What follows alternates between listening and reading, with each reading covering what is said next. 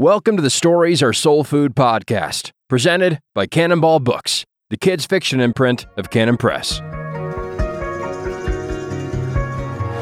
I followed the ghost of a king with every step I tried.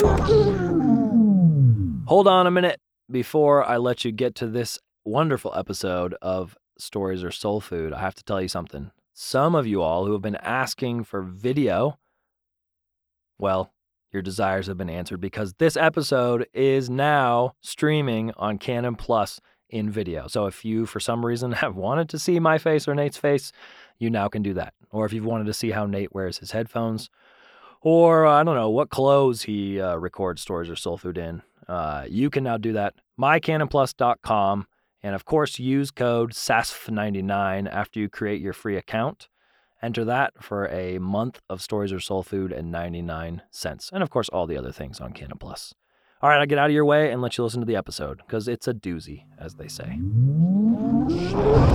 Welcome to 78, everybody. Yeah. Welcome to Stories Are Soul Food. I am Andy Wilson. That's Brian Cole. Yep. And you Editor. just heard Ghost of a King Yeah. by David Radford. We got our credits. From the Grey We can Havens. cut. Thank you for listening. We're out. Yes, we're excited to be here. Whether we're not excited, you know, we've got dust that was kicked up over both last week and the weeks before episode. Questions, thoughts, Yeah. some follow-up requests. Right. Well, yeah, I mean, I think people don't like to hear unvarnished opinions, at least from the little bit of dust that I heard. And so I thought the solution is to provide more Unvarnished opinions. opinions. Well, I brought my bag of unvarnished opinions today, so we're in good shape. I don't think people realize how much fun it is to be It's- sitting here with a camera on offering unvarnished opinions. So we Yeah. ignore the camera. Right. Oops. I Oops. brought a Yeah. golf bag full of unvarnished opinions. Yeah. So we'll just pull them out one at a time. What kind of unvarnished opinions are you talking about? Well, I mean, partly just, I think, last week's episode on the heroic feminine. What did I say this time? What did you say this time? No, I don't really. We don't. Oh, that was a really- great episode. What could they possibly have to complain about that? right. That was well thought. I mean, the only reasoned. failing would be if We I were- underpitched the episode, the article. And We if so, were- you can go read it yourself and find out. We were calm, rational, thoughtful. I mean, where else could you get groans of pain on a podcast? I did do that. I did groan in pain repeatedly in the microphone. This is fun. I also thought people just don't Maybe that's what understand- people don't like. Yeah, the Groans groaning of in pain. Yeah. Well, that's just poor taste. I think people don't understand what it's like to work in publishing, because in publishing, it's a service. If you identify a bad idea and weed it out, then nobody wastes time on it. That's a big part of pitch meetings. What were people disagreeing with? I think they Is there want, anything specific we need to stomp on? No, unless I pitched the article badly, but I don't think I did. The things I left out were things you would have hated even more. So there was no disagreement with anything said in the podcast. There was just general. They just think that there's more to it than we gave airplay to. Just that Isn't there always? It was one podcast. Right. Yeah. There you go. See, Nate's We a can reasonable guy. happily concede that. There's always more to it. We could have beaten that pinata for days. And instead, we beat it for 40 minutes. And we're on, to a new episode. And I wanted to try something. If this doesn't work, it'll be funny anyway. But I wanted to see something called Nate's Pitch Deck, where you can make something better. A pitch that I found on the wide interwebs. It's public. No one sent it to me. I don't know these people. Oh, great. Can you make this better? This is unvarnished opinions. I'm giving the people what they need, even if it's not what they want. So like I said, I wasn't sent this. I don't know the people. Just pitch ideas, and then maybe we can talk about what goes into a good pitch. That's been some of my favorite conversations that you've given me when we've discussed, like, hey, here's how you sell this idea. This angle won't work. So anyways, I thought this one sounded like it might have all the ingredients, but creative foster kid Beverly wants nothing more than to run away from her fatally dull small town home. In trying to make an escape plan, she gets caught in a dangerous town secret that threatens to keep her there forever. What is it missing? What does it need? Or is it pretty solid? Does it just depend on execution? What's the town secret? Well, see, I don't know. It's just a pitch. No, it's not just a pitch. Yeah, you got to actually Got to flesh it out. got to know these things. So if you don't know the town secret, it could be a good town secret. So if it's a town secret of like, let's say it's a town secret, they're covering up aliens. I love a good town secret. It's so vague. But yeah, it's, that it's meaningless. Yeah. But the fact is, all we know about the town secret is that, It's a dangerous one. that it keeps her there. She gets caught in a town secret. A town secret that's going to keep you in a physical location. Right. So that's Does that feel like a bit of a dodge to you when you're writing it's a like pitch? it's a tiger trap. Like there's literally a hole in the ground that she fell in, and the sides are really slippery. Yeah. I don't know. I mean, there's always those places in a pitch where you have to be vague. Mm-hmm. You have to be kind of wave your hand at it. Aspiring novelists tend to over specify. They tend to never become impressionistic when they're pitching. So Okay. I don't want to like lean on specificity because people do that too much already. But you have to know where to leave it blank, and you have to know that you really are pitching the setup as opposed to the solution. Yeah. But it's okay that you tease it and people are interested in finding out from the pitch. They're interested in finding the solution. Yeah. They don't need to know the solution, but So if it's like a solution that there's this, like in The Winter King that we've had with Christine on here, where there's like a plot to keep a secret from the town, that would be one kind of story.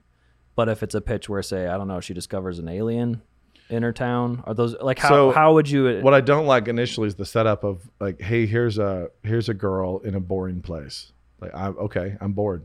Yeah. Do you know? That's what happens when I'm in boring places. Is that it's boring. Yeah. So you got to sell the location more.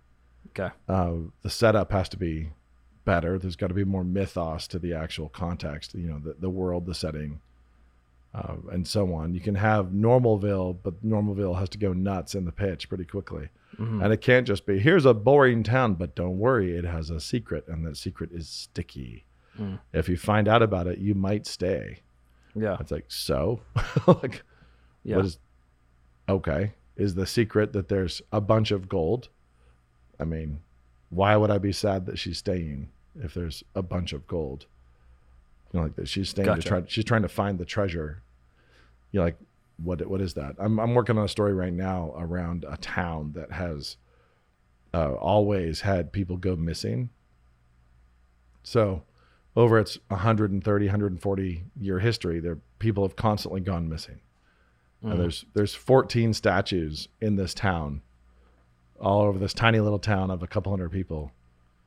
Going back to the first statue was like 1921 when it was erected. And there's 14 statues on crumbling pedestals that are badly cared for, erected to the missing. Ooh, scary. And just, pioneers, hunters, children, families, they just vanished without a trace in this town. So the locals resent the kind of weird tourism that shows up, the occasional weirdo that shows up because they're, they have their theories. But there's obviously a mystery here. And so if your kid's relocating to this town, like there's a weirdness to it to figure out right away. There's something to try to solve. There's a puzzle to solve immediately. But I've kind of stacked layers of, for my protagonist, I have layers of issues there where my two brothers come into this town to help their grandmother move away. She's finally lost her house and it's going to county auction. Mm-hmm. So they're going to help her move out. They arrive unbeknownst to them as the local pariahs. So they come in thinking they have a blank slate moving their grandmother out, but it turns out that their grandfather was basically the campfire tale. He's like the worst. Oh, wow. And so nobody wants to see them, know them, and like they're just the worst because of what their grandfathers alleged to have done back in 1987. To like the one, there's a town secret. Like this is the town of the missing, but one family that didn't go missing, that was murdered in 87, was alleged to have been murdered by their grandfather. Gotcha. Who then went missing along with the youngest daughter of this family. And so their youngest child went missing. Okay, so their the little whole sister. family was found murdered. Oh, of that family. I got you. And so their grandfather and the youngest child went missing, and the whole family was found murdered in 87. Okay. And so they show up like, hey, we're going to move grandma. And she's this bitter, angry woman who's just there spitefully defiant of this town because her husband is the one who allegedly did this. And so the first people they meet, they're kind of assessing are relatives of the murdered family. It's like they have this weird, who are their age, and they have this bizarre old murder mystery along with an older identity mystery around the town to try to solve. Nice.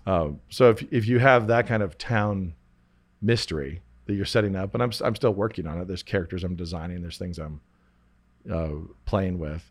And so it's an entourage narrative around a bunch of kids, and even following their adult parents who were kids back when this thing went down.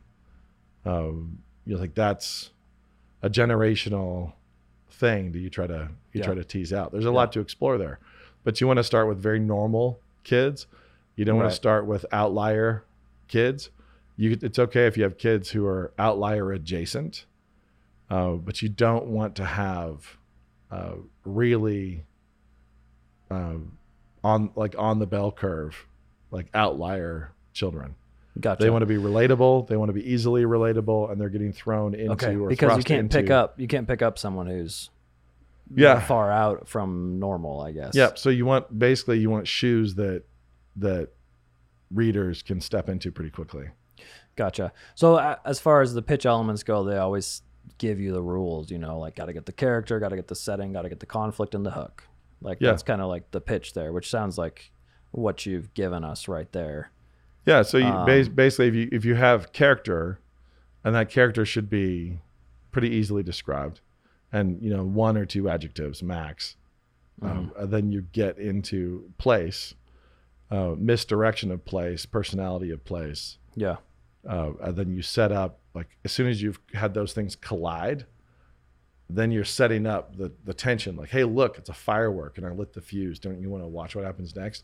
You're not telling the story in the pitch. Yeah. It's like you light the fuse and there it goes. So what have you seen? Maybe you can't tell us this. What do people like about that pitch? Like an executive, if you're pitching that to an executive, what is the element of that? Or is it the whole thing? Like, where do you see them start to go, oh, interesting, I like that? Or have you not told us that part?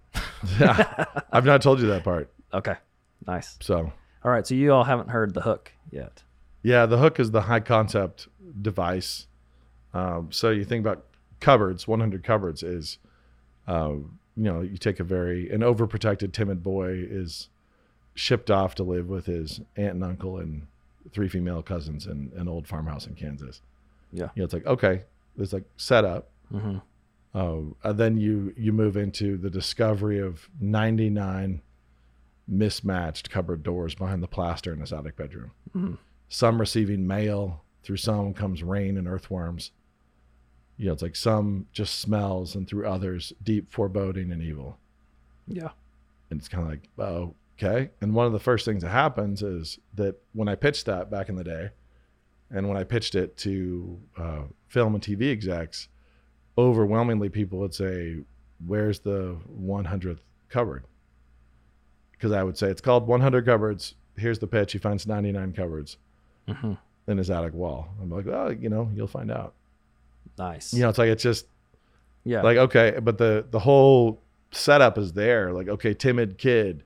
He's in this farmhouse. He's relocated. Character, he's in this setting, Kansas. Yeah, he's in this crazy farmhouse in Kansas, and he's got these, very, very different female cousins from himself. Well, he's timid. He's normal. It's easy for anybody to relate to that kind of struggle. Yeah. And incidentally, this is why it's easiest to write not true beta males, but borderline beta, guys who are meant to be alpha but are currently abdicating. Mm-hmm. So if you write alpha potential males and protagonists, those are really the best Yeah, that's what I leads. found is because you can easily fall on that, and this is both with friends and pitches, but you fall off that edge into you've just written a passive main character. Yeah. And one of those big advices is like, hey, you got to have them do something. Yeah. Like they have to be the person who's going to do something. But if you write a character who is an alpha male at page 1, who's just not doing. There's like already an active alpha male. There's no real trek or journey. Right. And so it has to be kind of broken. There's got to be a brokenness in some way that's relatable. Right. And so with Cupboards, Henry's very much there, where it's like he's grass under a board in the yard. We just don't even know. He's fully beta. He's afraid and timid and lost, and his cousins are bold and interesting and smart, and he's got to grow into this. And it turns out that he's intended for far more. And we see that early. So you see that in prophecies and people knowing who he is through the cupboards and so on. We see that he's intended for far more. But you want to have that character that is easily relatable for anybody reading the story to be thinking, I know what it is to be afraid or to be nervous.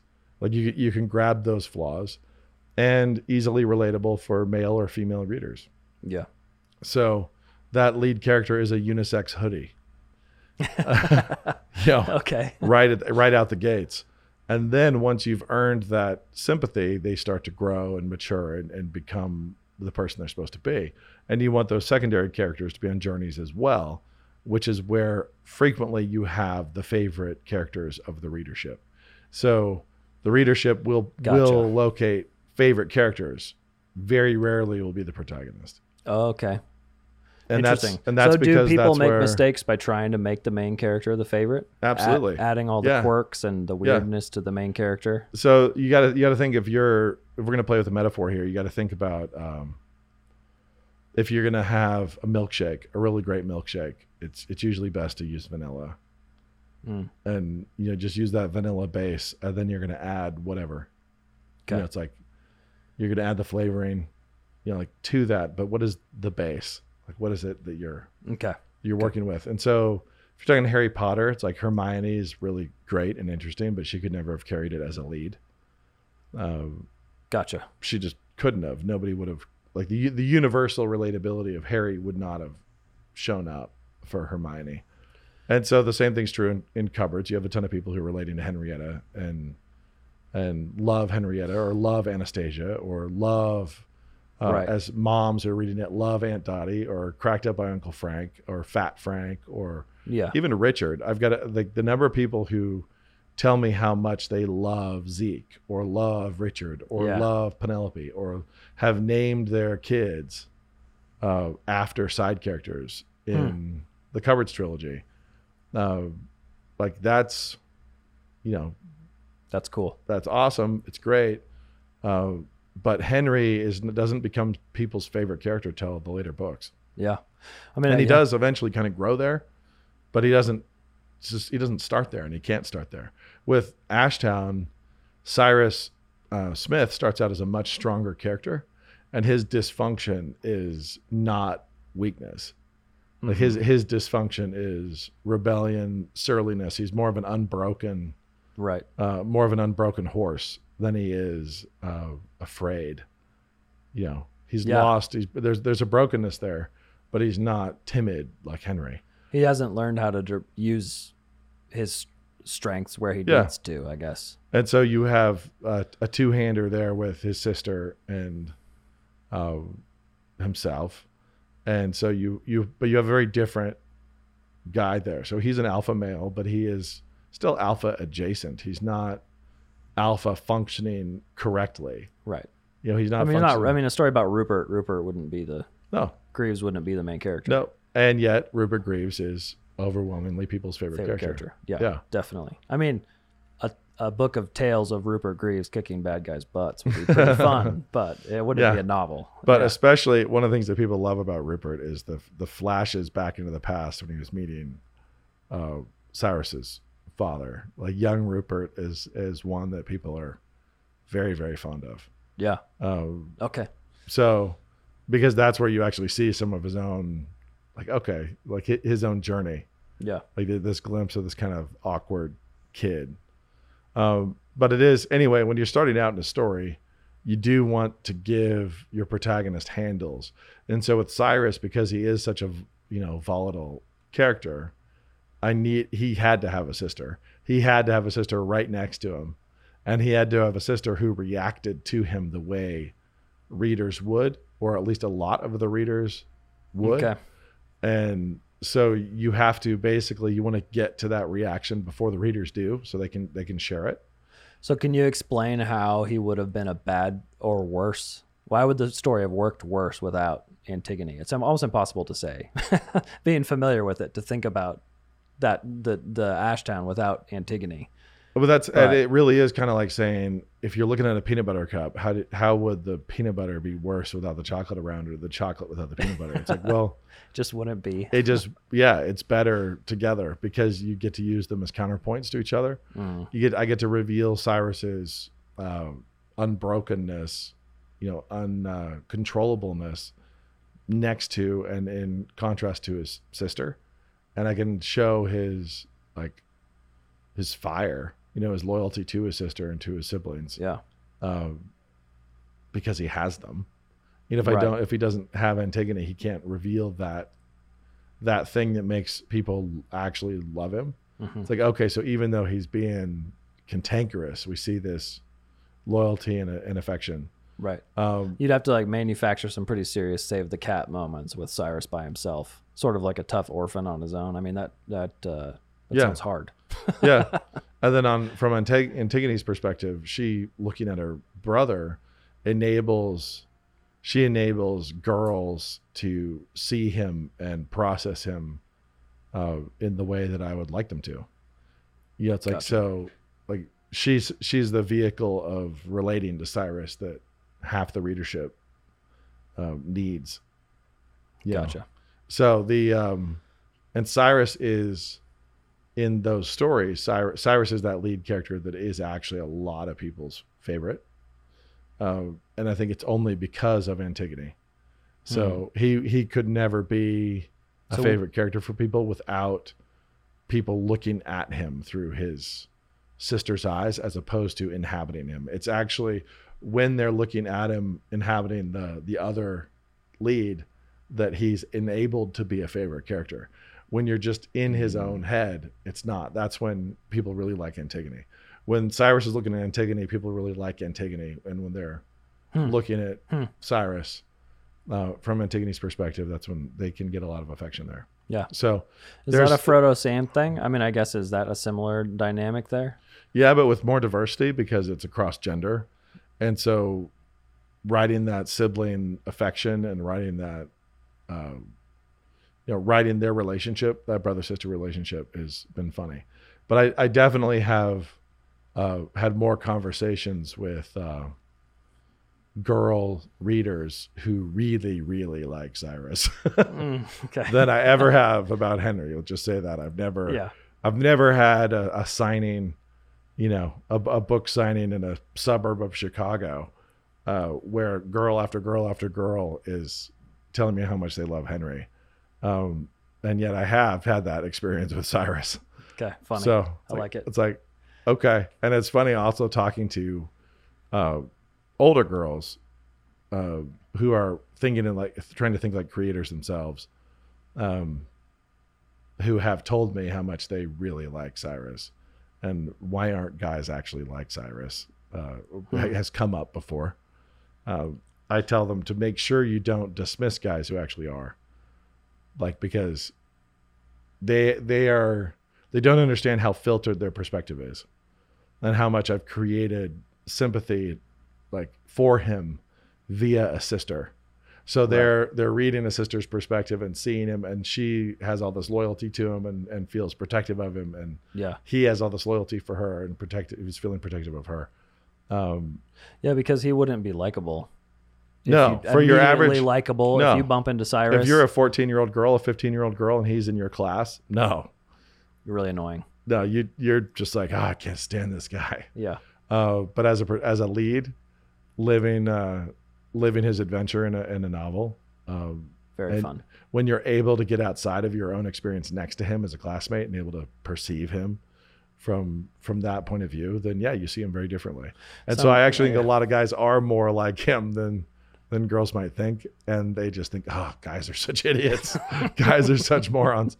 But that's a masculinity episode for another time. Yeah, another time.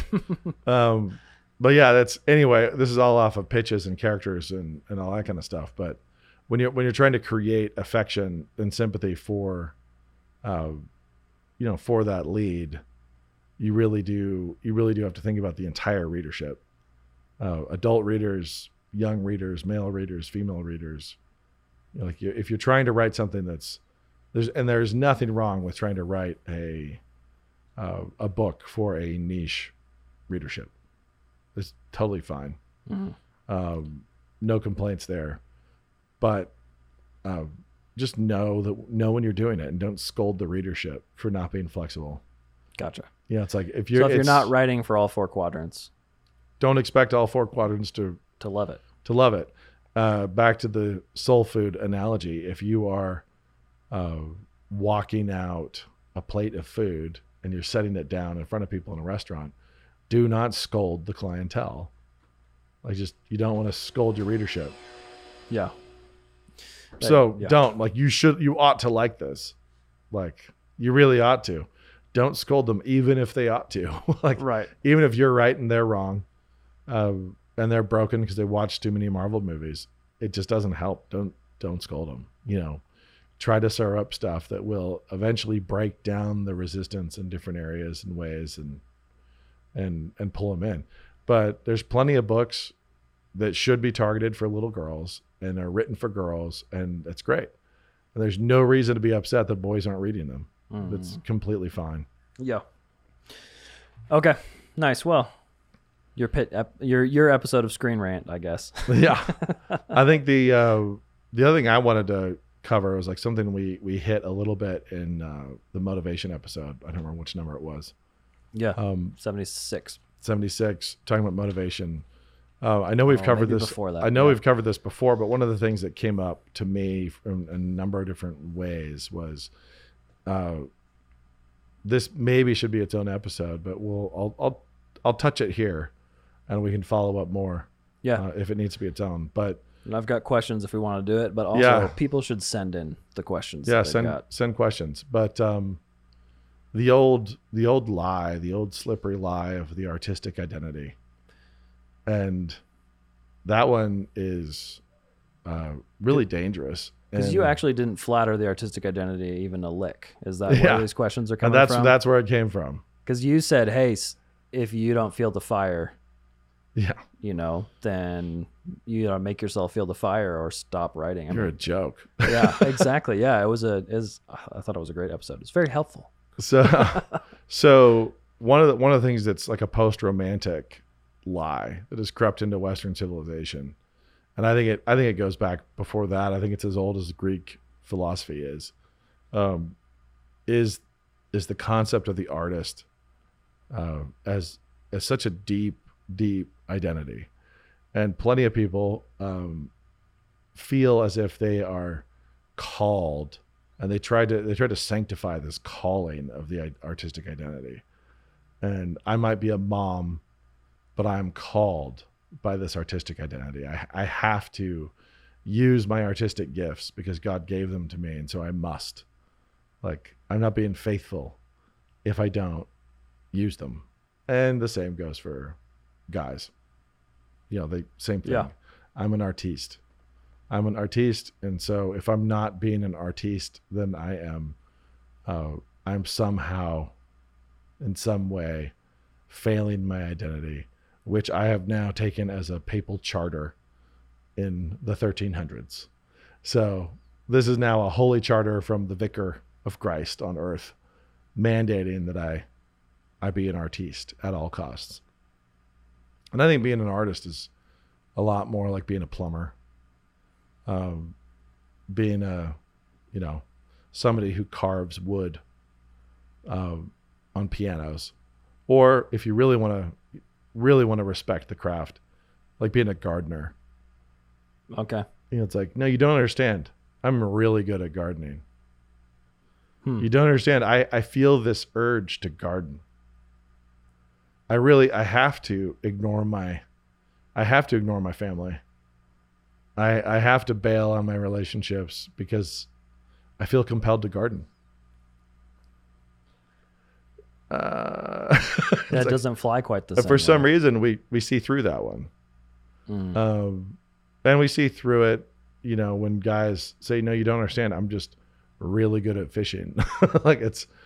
I feel called to fish. Or video games. That's I feel called to fish. I have this thing that God has given me. If I'm not using my gifts for fishing that God has given me, then I am failing. I think that's just. So what's the line there? Because joke. It's a joke, and it's this lie that we've told ourselves. Because there is a line. Let us just hypothesize that you do in fact have artistic gifts. God gave them to you. Let's hypothesize that you actually are good at gardening. Like you really are. You're great. You've got a green thumb, and you're really good at gardening. And you're good at gardening, and so you use that to suck at being a human. There's the rub. It's like, oops. We all know you have other identities as well. You might have artistic gifts. You might have an ability with stories. You might have an ability with plumbing. You might have an ability with wood carving. You might be really good at carving a duck. You might be really good at carving a piano leg. Maybe you're great at it. But you're called to be a great human first. So you're not saying there's no such thing as vocation. No, of course. You're just saying we've sort of created. Stop making this one special. Yeah. Why is this such a special? So we do that with ministry, right? That's the other we one. do it with ministry too. We do it with all sorts of things. We say, I'm just called to ministry, which means that, I think Jesus called out the Pharisees for doing that. Whatever I was going to give to my parents is given to God. Yeah. What is so special about, I love stories. I love wordcraft. It's great. I'm all for it. We need more stories in the world. I like food. I like chefs. But if anybody said, I'm really, really gifted with cooking and then became terrible at feeding their family because they were so focused on cooking for strangers, we would all look at that as tragic. Yeah. That's an obvious tragedy. What about someone who does have that burning, but is able to do the other stuff? Contractors. Yeah. And when their own roofs are leaking, when their own houses are in total disrepair, it's the same thing. It's like this is an old problem, and this is a problem that exists across a lot of different vocations, where people have a particular set of gifts. They have a particular calling, and so they follow that calling at the cost of aspects of their humanity and their identity that are more central. And that second half is where you're getting that dust up from, at the cost of. At the cost of. So other things. If you are a woman and you are a mom, you are a wife, and you have artistic gifts, what comes first? And you say, no, but I paint beautiful landscapes. That's why it's okay that I lead such an ugly life. It's like, no, it's not. You actually have to leave a beautiful taste in the mouths of your children and your husband and your family first. First, lead a beautiful life, then paint pretty pictures. It's that basic. And I actually universalize storytelling, because unlike painting, unlike gardening, unlike all these other examples I've used, every single human being is a storyteller. So those of us who actually type and write stories, we have this extra layer where we insert, secondary storytelling below, but everybody lives narrative. Everybody lives it. Everybody lives it. Every second of every day, you are writing scenes. And the clock goes and God says, hey, how about another impromptu narrative all day? You don't get a script. I've given you guidelines for your character. of how I want your character to behave. And I've given guidelines of what I want your character's role to be in the world. Go. Don't screw up. Right. Like just go write every scene as you write your scenes through trial, as you adapt. He's like, okay, here's tragedy, here's trial, here's comedy, here's stress. Like, go write your dialogue, write your relationships.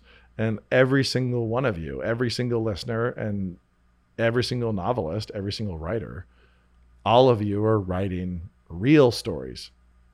And then there's those of us who write fake ones. Like some of us write fake ones also. Additionally, yeah. Yeah. So some of us write fake stories too.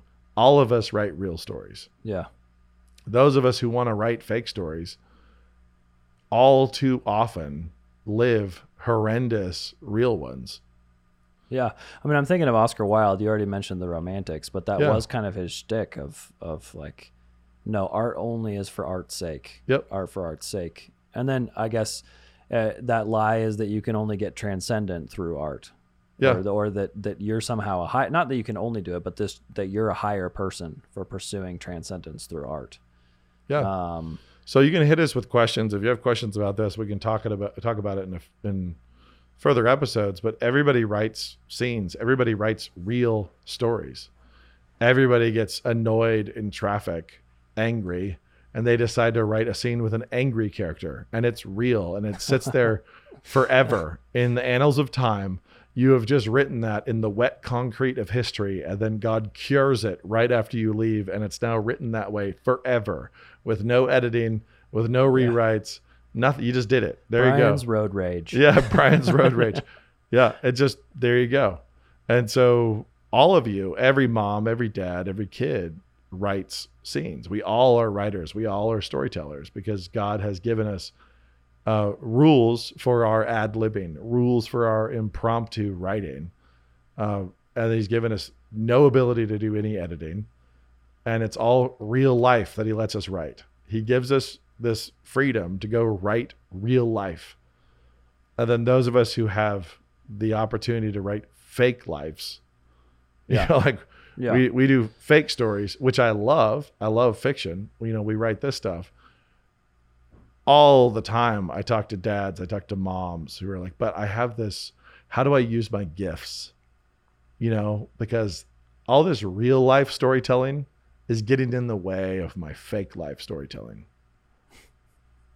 Like, okay, well, that is the thing you need to understand and get right first.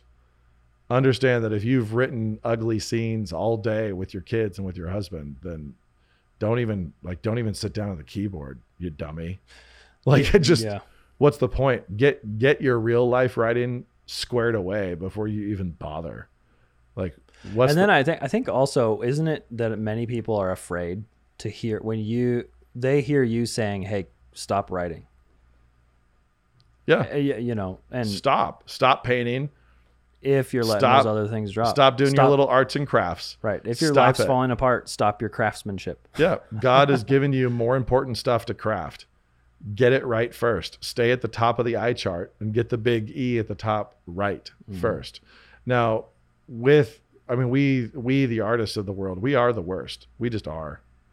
And one of the things that we do collectively is that we get, you know, the dopamine we need from having done make-believe. You know, we go away and we do our little make-believe time, and we come back with our fake stories, and we use it to excuse our really crappy real stories. You know, it's like, this is not unique to writers. It's painters, it's filmmakers. I'm going to be a pretty terrible father. I'm going to be a really self-absorbed, pathetic mother. Like, I'm just going to be self-absorbed and pathetic because you don't understand I'm working on a novel. Gotcha. Like, no, I do understand. I do understand you're working on a novel and it's stupid. Stop it. Do you understand where you are? Like, God has given you another slab of wet concrete, to ride in for the day. And you just get it right. And by all means, go work on your novel, but get it right. But do the character work around yourself correctly first. relate to your kids in a beautiful way before you go try to write a beautiful fake story. You know, like before you go try to film a really moving, like a really moving indie film that's going to really touch people. It's like, how about you just see if you can live a moving day? Think you can do that? Like, you think you can actually live in a way that affects people, that touches people, that leaves a wake in people's lives? Can you do that first? Gotcha. Like that's the big trap. And because we artists tend to think of ourselves as having some extra lofty calling, that we're creatures that just can't be understood by the other creatures. We excuse all sorts of bad behavior. Yeah. And I'm not saying that this is important. I'm not saying that we can be understood by the other creatures, because the other creatures look at us and like, why are you still writing at 3 a.m? Like, what are you doing? Why are you doing this? It's like, well, this is when I do my best work, and this is how I feed my family, and this is how I keep a roof over their heads, and so on. No, we're oddballs. We're total oddballs. But as oddballs, overwhelmingly we're oddballs. And so some of us get up at 4 a.m. to do it, and some of us stay up till 4 a.m. to do it. And overwhelmingly we keep odd hours, and it's strange, but we actually have to craft the real stories more effectively. And it's not to say that nobody's done beautiful work who didn't lead a beautiful life. Most artists who've done, I think we talked about that, didn't we? Yeah. Most artists who've done beautiful work have wrecked the wet concrete that God gave them, where they were supposed to live beautiful lives. And so wouldn't it be great if that wasn't you? Like, wouldn't it be great if your kids actually liked you and you did beautiful work? But if you had to pick, you should pick the real life. Pick the kids, not the painting. Yep, absolutely. Every time. And your artistic gifts, the giftings that God has given you, do not ever trump and overrule the real world relationships he's given you. Yeah. And all of us have been given real world relationships as, daughters, sons, siblings, parents, spouses. So, I mean, that's kind of most of the questions I received were about artistic giftings. Like, yeah. And you're saying, hey, the gift is use them, use them, but don't use them in a way that excuses totally ignoring the thing that God's given to all humans. Like, all of us have these stories every day where we get to sacrifice for each other, love each other, bring joy to each other, laugh, appreciate God, live faithfully, pray without ceasing, and be light in the darkness. We can do that in the real world every day, and write fewer words in the evening. And that would be a great trade-off for most people. That's it. That's your motivation. Send in questions if you have them, if you want us to talk more about that. I have an analogy I've used with my daughters about screwing up moments, just like the reality of moments. Just realize that God stations us at Heather, my wife has told me that I should do an episode just of the images I use with my kids. Oh, that'd be fun. If we do, one of them will be this one. It's a conveyor belt of wet clay, and you're supposed to make mugs. Oh yeah. You're standing at the conveyor belt and the mugs go by, and you just go as fast as you can trying to make a mug. The clay's going by. You're trying to go as many as you can. And it's just, and there it goes. You screwed up again. And there, you and put it on. Okay. And it's gone. Like, it's just gone. This little hot mess is, ruined. And there it goes. And so many of us then stare at that little wreckage of a horrible mug going by as it just leaves. And then we're all sad because we did such a terrible mug. And as a result, we then have like 2 or 3 other terrible mugs right behind it. Okay, gotcha. Because we're staring. Rather than moving to the next one. Rather than being like, that ball of clay. Yeah, and just being like, oh crap. And then just getting locked in on the next one. Gotcha. We then are distracted by the wreckage we just sent down the little conveyor belt. And so it's like, some of them are pretty bad though. Oh yeah, no, they are. But the worse they are, the faster we should just say goodbye and just refocus. Anyway, I can talk more at some future date about the context in which I use the mug conveyor belt. Well, yeah, that sounds good. But yeah, there's actually, I should compile a list of these these little narrative images I've used, and maybe we'll just do an episode because it's micro storytelling. Yeah. To try to convey wisdom to the lives of your own children. Anyway, today we talked about mostly just follow-up dust on the last 2 episodes. Yep. And then a little episode of Nate's pitch improvement. Yeah, pitch improvement. That was follow-up on a previous one. Yeah. Some pitch improvement. So this is a smorgasbord. Yeah. This is like grandmother's. It's a potluck. This is grandmother's Jell-O salad, in which you might find carrots and raisins and Cool Whip. You just don't know. You're right. You just don't know. I hope you all enjoyed it. This has been SASP number 78. Unvarnished. 78. Met a ghost of a king on the road when I first fell. Fire